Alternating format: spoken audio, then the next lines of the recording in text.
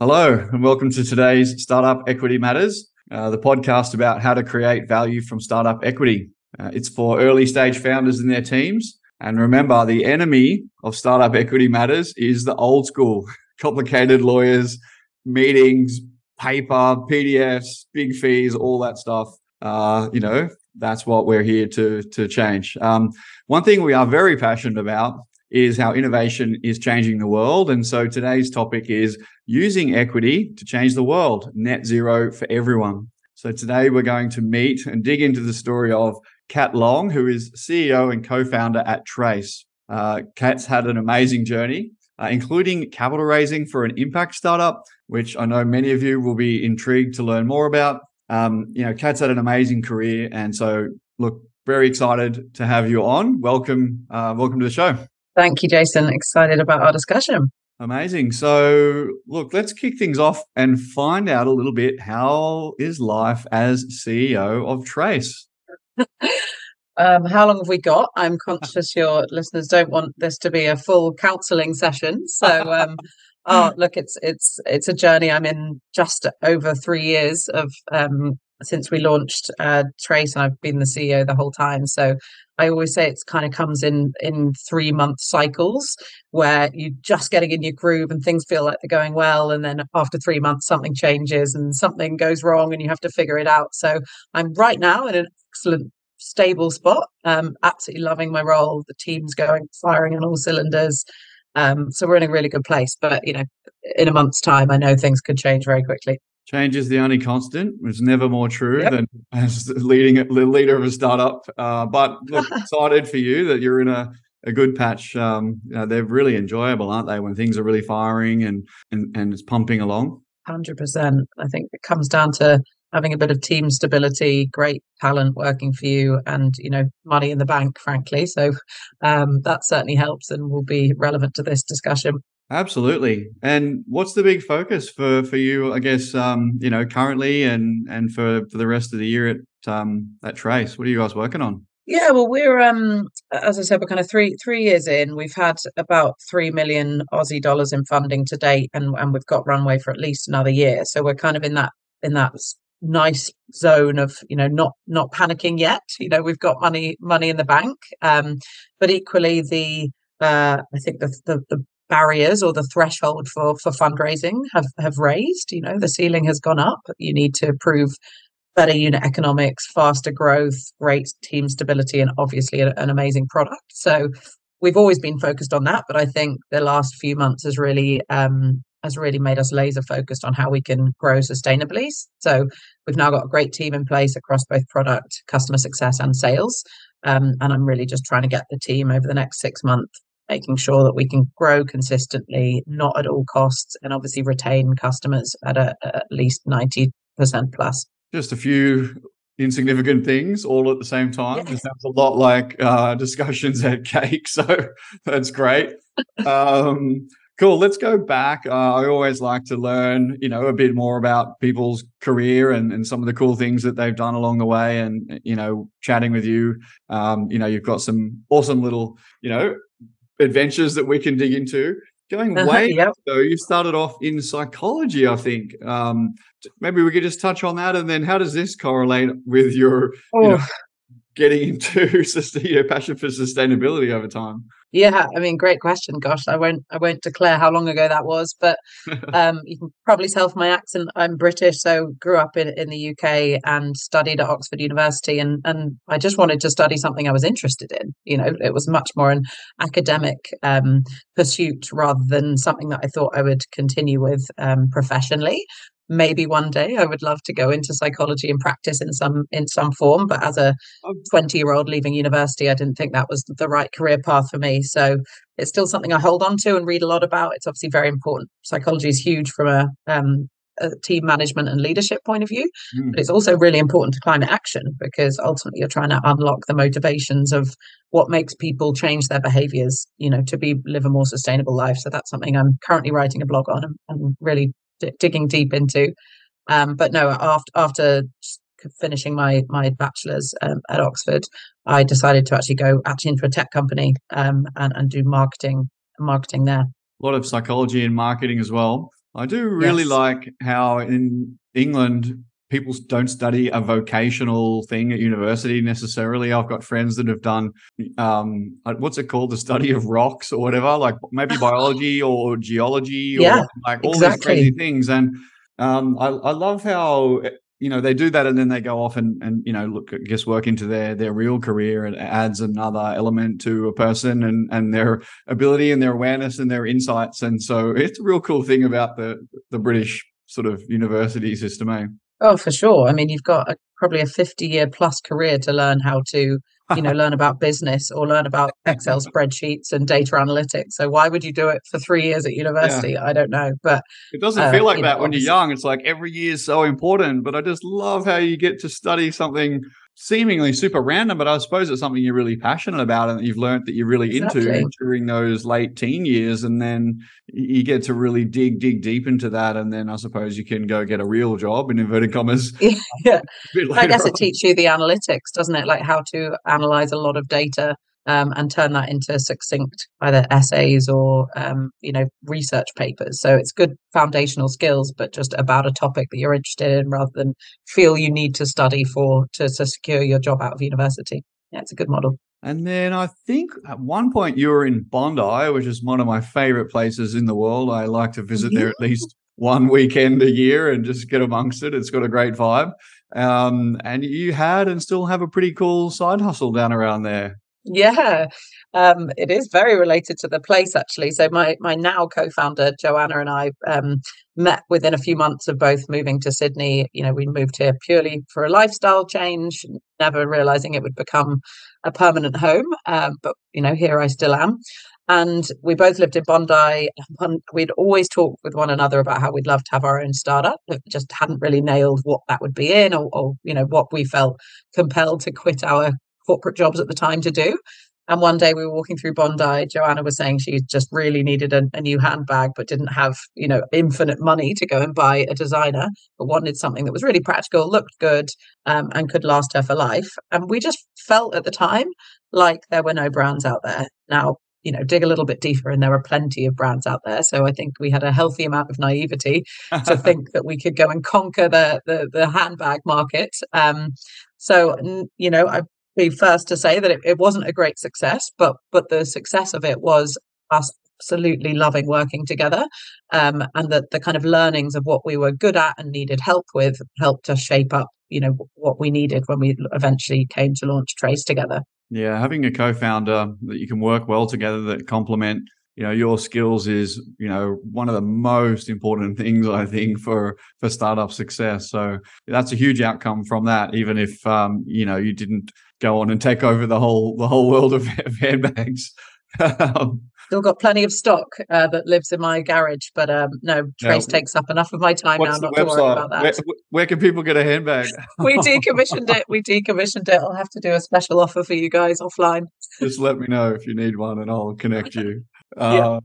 Cool. And then you worked for, really one of the big dogs, certainly in Australian banking. And as you said, I think you said, not to steal one of your great lines, but I think you said at one point, or if not today, Macquarie was the largest renewable portfolio in the world. So, that must have been, I guess, an interesting place to spend some time. Yeah, certainly. I've spent 5 or so years in management consulting at banks in Europe, across major investment banks and trading houses. And when I moved to Australia, I said, well, maybe I don't really want to stay in finance. I don't feel particularly passionate about it. But then I ended up speaking to the Macquarie team and realized that they're kind of more than just a bank. Not everyone knows this, but of course they have a retail bank, but they also do a hell of a lot of investing into renewable energy, and have been doing that for decades. So I was lucky enough, being in their strategy team, to run some projects across their investment teams and helping them think about how they integrate renewable energy portfolios into the bank's kind of management framework.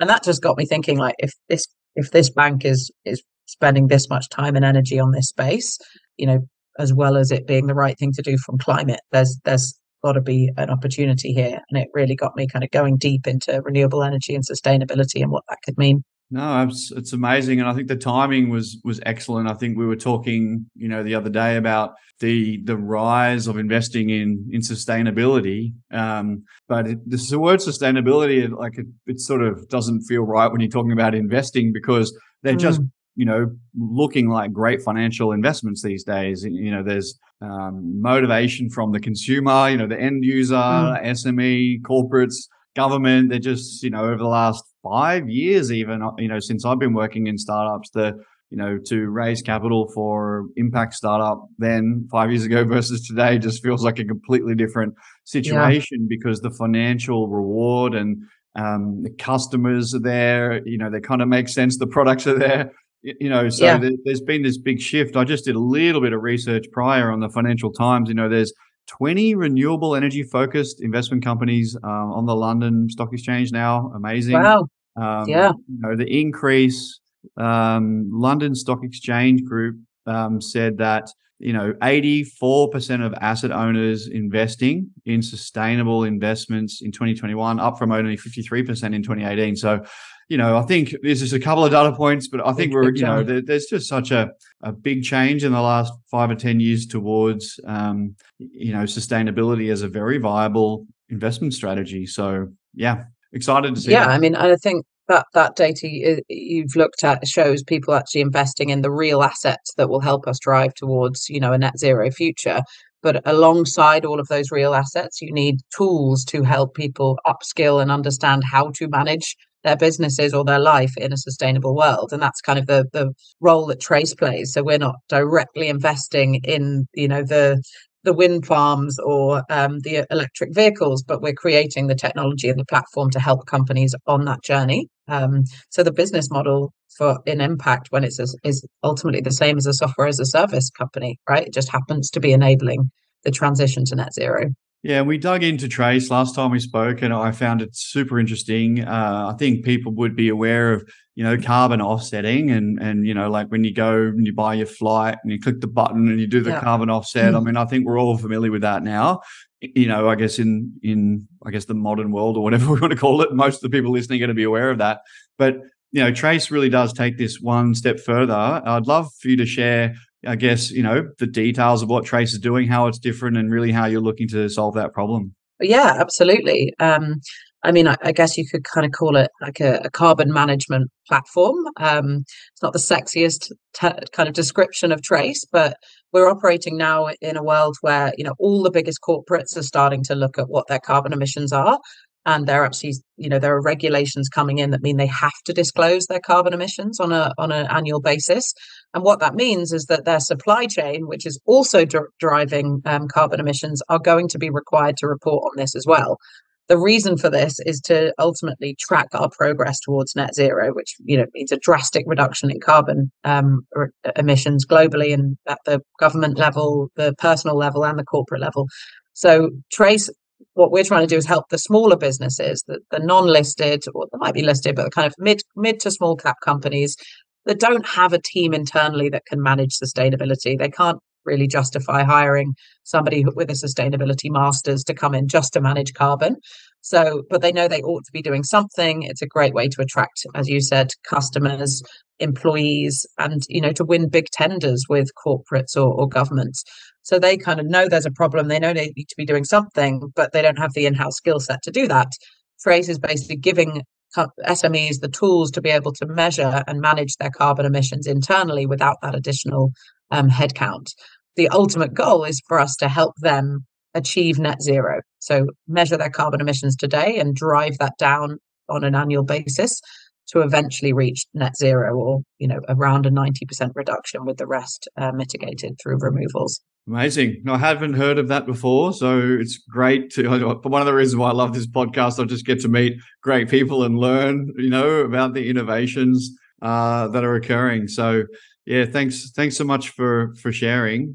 So Cool. it's targeted towards sort of medium-sized businesses. Would you say that's sort of the sweet spot? Yeah, I'd say our customers range from probably 10 staff to maybe 500, a couple of larger ones. But Yep. the kind of typical criteria would be that they might have one person dedicated to sustainability, but normally it's somebody wearing that as an additional hat. They might be the ops manager, the strategy person, finance, and they've been given this task of also owning ESG or sustainability. So it doesn't really matter how big they are. The role we're playing is to empower and enable that person internally to be the sustainability specialist. And we can really help companies of all different industries as well. Amazing. And I guess like moving along a little bit, because it's an equity related podcast, I'd love to learn Yeah. more, but let's help people understand, I guess, your capital raising journey. Capital raising is hard at the best of times, but funding for women-led startups, I'm just going to be open about it. It's more challenging, and funding for impact startups is seen to be more challenging as well. So congratulations first of all, and I'd really love to learn more and help people understand, a bit about how the process went, and hopefully help them on their journey as well. Sure. No, it's a good question. Well, I think I was very aware of my gaps in knowledge around venture capital and fundraising, because this is, apart from that little side hustle, this is the first kind of startup and tech company that I have launched. So my co-founder Joanna and I decided that we needed that kind of early support to get Trace off the ground. So we actually joined kind of a day zero investment program run by Antler, which is a global venture capital program that really help companies go from sort of idea to establishment. And that was critical. Antler, shout out to Antler, great partners of ours. Yeah, we work with them in I can imagine. in Australia, and now actually up in Colorado in the US as well. Yeah, really awesome organization. Yeah. Yeah, and look, it was just like kind of a boot camp for us, right? We had an idea, we knew kind of what we wanted to work on, but by going through that program, it not only gave us access to mentors and sort of experts that could help us really kick the tires on the idea, but it was ultimately a route to funding as well. So it was a pretty small amount of pre-seed or very early capital that we received from them. But it was enough to mean that we could quit our jobs and give ourselves a very small salary. So enough to kind of spend a year really going, is this something that we can dedicate all our time to? We then did a small friends and family round about 8 months or so after the initial funding from Antler. So by that point, we had about, I think, 400 grand or so in the bank that we could use to hire a very small skeleton team. But it wasn't for another year and a half that we actually thought, right, we've really proven this MVP. We've got so far with a small team, but we now want to scale the team, build out our tech capabilities, and obviously hire marketing and sales. So since then, we've raised another 2 rounds as well from venture and family offices. No, congratulations. Love hearing those early stories. Antler particularly, they've got somewhat of a unique program. I think they invest at the end, don't they? So I think a lot of accelerators will take you through, and you're kind of relying on the market to invest. Some accelerators will invest a little bit at the start and then a bit more at the end. I think the way Antler's works is, do they invest a bit at the start and then again at the end, or how did that work when you were there? I think it remains just at the end. So you're you go through the program preparing for your presentation to the investment committee in order to secure that funding. And it's the same amount of funding for all the successful startups. That's right. But the clever model from their perspective anyway, is that they pay for their program through a service fee that you pay as part if you get funded. So only the successful companies then have to pay sort of a program fee, which covers the cost of them running that program. Yeah, makes sense. I've heard, running accelerators is an expensive business and it's a challenging business model. So I understand that they do need some funding to have great people and resources around, to help you through this early phase. And I think for very early stage founders, first time founders, day one founders, there's a huge amount of value creation in a program like Antler. Yeah, I mean, it's certainly not only just the knowledge that you gain from the program, but the accountability.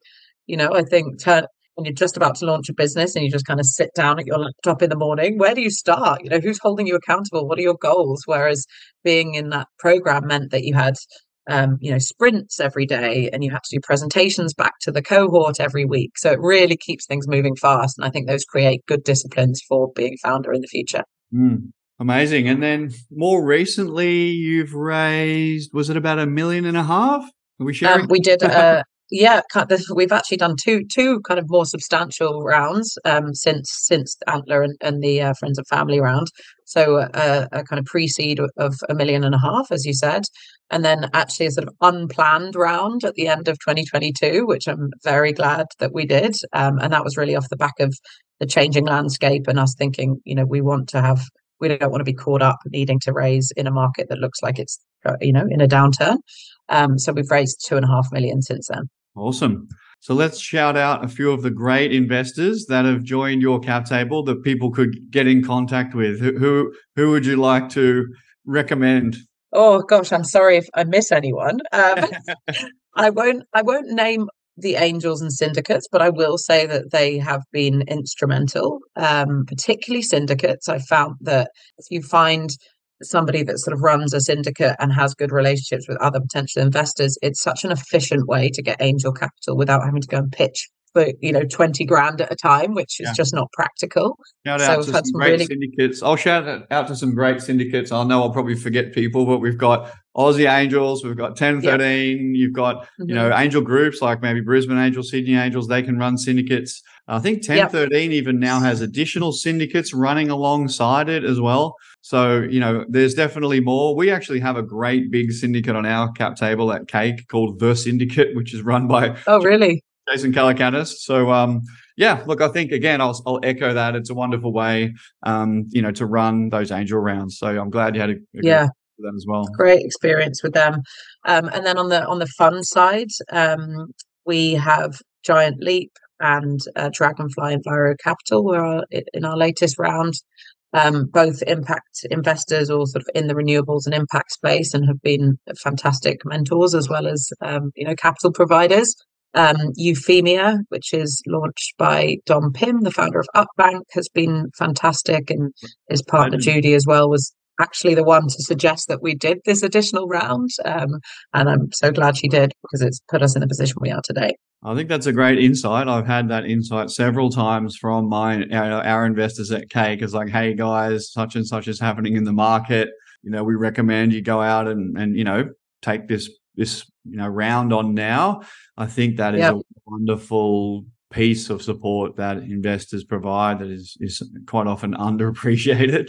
So great to hear that. Absolutely. And it's got to be right for you, and you shouldn't just take every piece of advice, as gospel. But the timing essentially meant that we just closed a previous round. Judy said, "Hey, we've just missed out. Is there any way that we can get back in?" And we said, "No, look, that was a few months ago. We're not planning to raise for another year." But I was pregnant at the time, which I hadn't really anticipated in the previous round, and we were starting to hear murmurings that that capital was not going to be as available, or it's going to be more expensive, and that you should really preserve runway for 24 months. And we thought, wow, I don't want to be stuck in this world, but we're in a good growth phase. We've got a strong investment story here. Why don't we go and just do a sort of top up, as we called it? And that's the one that we closed at the end of last year. Love it. And I guess with raising, growth is obviously a major factor in any capital raise. Great growth quite often means investment, but there's normally some other big hooks that you're really working towards. If there is any advice or insight from your experience around raising for impact that you think helped got your raises over the line, I guess it would be great to dig into that. It could be as simple as, hey, I had a great business and we were growing gangbusters, and so we got capital. And if that's the case, then that's fine. But anything to add? Oh gosh, it probably is more the latter. I think our early rounds, we've really had to sort of convince people why we weren't just impact. This was a for-profit business that had the potential to deliver venture returns. So there was a lot of education required. I think fast forward 2 years, that really has changed. And we have a SaaS business model, so fundamentally people understand what SaaS economics look like, and if you can show that you're improving those over time, the impact is just sort of an additional benefit to that. It does mean that I think if you are an impact business and you're going to impact investment firms, they just do, they have better insight and knowledge of the market. So you just don't need to be educating them about your space quite as much, which can be good and bad, because on the one hand, it means they know every single one of your competitors. They've probably seen 100 pitch decks that look the same. You're pitching them and they're thinking, I know your business better than you do. It's always the fear, isn't it? But at the same time, they know it deeply enough that, you can, if you've got the conviction why your business is better than your competitors, then, you're going to win the funding. If they know the space, then you can show like a really unique insight and a lot of passion and perseverance and capability, then, that puts you in the right frame of mind. Exactly. Let's move on, I guess, to employee equity. One thing we're very passionate about at Cake is, getting teams involved in the success of their startups. They're instrumental in, creating the value and building the company. And, we obviously believe they should have a piece of the cake. And, when we all have a big win, then everybody's successful. How have you sort of tackled, employee equity or ESOP at Trace? Yeah, I mean, one of the good outcomes of going through the Antler program is they really do set you up kind of for success from the start. So they enforce you to have an ESOP pool of, I think, 12.5% when you first do your initial raise. And they give you the tools to manage your cap table. I didn't sign up to Cake until about a year later, and thank God I did, because that spreadsheet was becoming horrendously unruly. So we always had that pool, and we therefore knew we could use that to hire our initial staff. And we also had good legal documents in place. So we had a stock option plan rules written up. We had the offer letter written up. So, it felt like we weren't starting from scratch, which was fantastic. But we have, maybe made a few mistakes along the way and either over-promised or under-promised certain employees and learnt that lesson sometimes the hard way. So now that we've had that experience, we have made a few changes to the rules, just to make sure that we're being fair to employees, but also not giving away too much capital too early. Yeah, I often talk to, and the way we've designed the plan rules at Cake is that they should protect the company, but be employee friendly. So there's important things on the company side, like what happens when people leave or what happens if we have an exit. The company needs enough control to make sure that, the overall structure of the cap table is solid. But at the same time, employees need to know that they're going to be well looked after. And, there isn't a big disconnect between the rights of the founders and the investors and the employees. So I think, navigating that company protection and employee friendliness is a key element of those plan rules. Yeah. Yeah. And one thing we learned, and I think there's very differing philosophies on this from founders. I always err on the side of that generosity, because they're ultimately taking a punt on you as a business as well, particularly in the early days where you might not be able to offer competitive market salaries. Yeah. But we also did find that particularly in the first couple of years, the people that you hire initially, you might outgrow them within a year. Likewise, they might outgrow you. You need someone very specific for a year, but then the business evolves, you might pivot, and you realize that early person that you brought on to do, I don't know, B2C marketing, like that's an example of someone we hired. She was fantastic at the time, but then as we started shifting more towards B2B, we sort of, it felt like there wasn't such great alignment. So what we've recently done is actually change our vesting schedule so that it is more sort of weighted towards the back end of the vesting schedule, because we felt like the value an employee delivers to the business only increases over time. So they should actually unlock more of that vested equity the longer they stay with the company. Love that. Very thoughtful. And isn't it awesome that you can have like a legal program like that that is so flexible, that can help you sort of deliver on the strategy in the way that you think is the most effective. And then you've got like a really cool tool to sort of help you implement that. Awesome. Exactly. Yes. Awesome.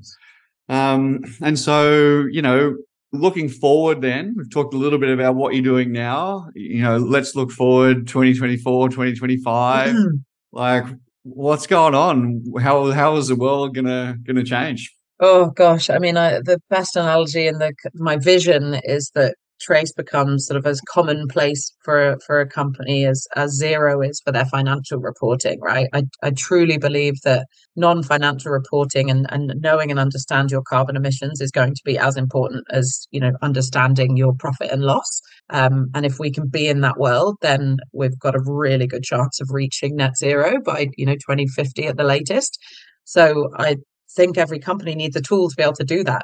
God forbid everyone's trying to do it in spreadsheets, and sort of self-assess, because you just never get the sort of accuracy that you would with a tool. So yeah, I think for me, my vision is to really help Trace become that well adopted tool that helps every company reach net zero, but equally be the community and the brand that companies are proud to be a part of. And the best analogy for me there is B Corp. They've been going for decades now, but companies wear that badge with pride, as they should, because they've gone through a hell of a lot of work to achieve that certification.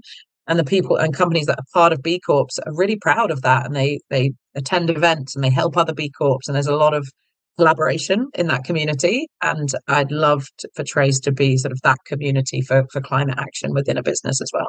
Amazing. Oh, that's a huge, huge vision. There's multiple very important problems being solved there. I think from my perspective, and obviously Yes. I can't understand everything, but for me, I think if you're trying to solve a problem and you have no clarity, like you can't really see it, it's the answers aren't somewhat obvious and the courses of action aren't obvious, then you just feel totally helpless. And I feel like Trace is a wonderful platform for helping people with clarity on where they currently are and how they can take those very important steps forward. So good stuff. Yes, great. Love it. Great. Thanks. So great that you're tackling this challenge, Kat, and your amazing team and your investors and everybody involved. So great job, everyone. Lots of support from me. Thanks a lot. Look, I guess just to finish off, we normally talk about creative, healthy lifestyle, and how health, our health, it's so important, and what role it plays in your success or Trace's success. What would you like to share on that one? Oh, it's something I couldn't agree more with. The thing I always say is I think the biggest threat to the business is running out of emotional runway, not running out of financial runway, right? You can always find money if you really have to, or cut expenses, but you can't get out of a deep hole of exhaustion. So Joe and I really try and build a culture that is high performing. Everyone works hard and we give them tough goals, but there's absolutely no FaceTime. We really try and live by example of not being online at every hour of the day, going and taking time outside, going to the gym. We don't have, I wouldn't say I'm particularly disciplined at running, a daily routine that works all the time, but I definitely make sure Trace works for me, not the other way around. And we really believe in that as a practice. It's worked for us both as female founders, having taken time off with my first child last year, and Joanna had to really step up to help me do that, and she's expecting in November, so I'm excited to be able to repay the favor. But I think that's an important lead by example, right, for our team, that it's like we will give ourselves the time off, because family ultimately is the family and health are the most important things in life. Love that. Got your priorities straight, then you can have all that power and energy for decades to come. So exactly, it's a marathon. It is a marathon. Not burn too early. Yeah. Don't want to peak early in startups, that's for sure. So yeah. Very good. Look, I'm very grateful for your time. Thanks for sharing. I'm sure everyone enjoyed that. We touched on some super important topics. I think the overarching topic of using equity to create real value. Well, there's no more real value than helping solve some of the world's biggest problems. And I just absolutely love to see capital being allocated into helping, great young businesses grow and, be part of the solution. So that's it for today's episode, everyone. I'm sure you loved it. Thank you, Kat. Really appreciate your time. Amazing. Thanks for having me, Jason. Thanks for listening.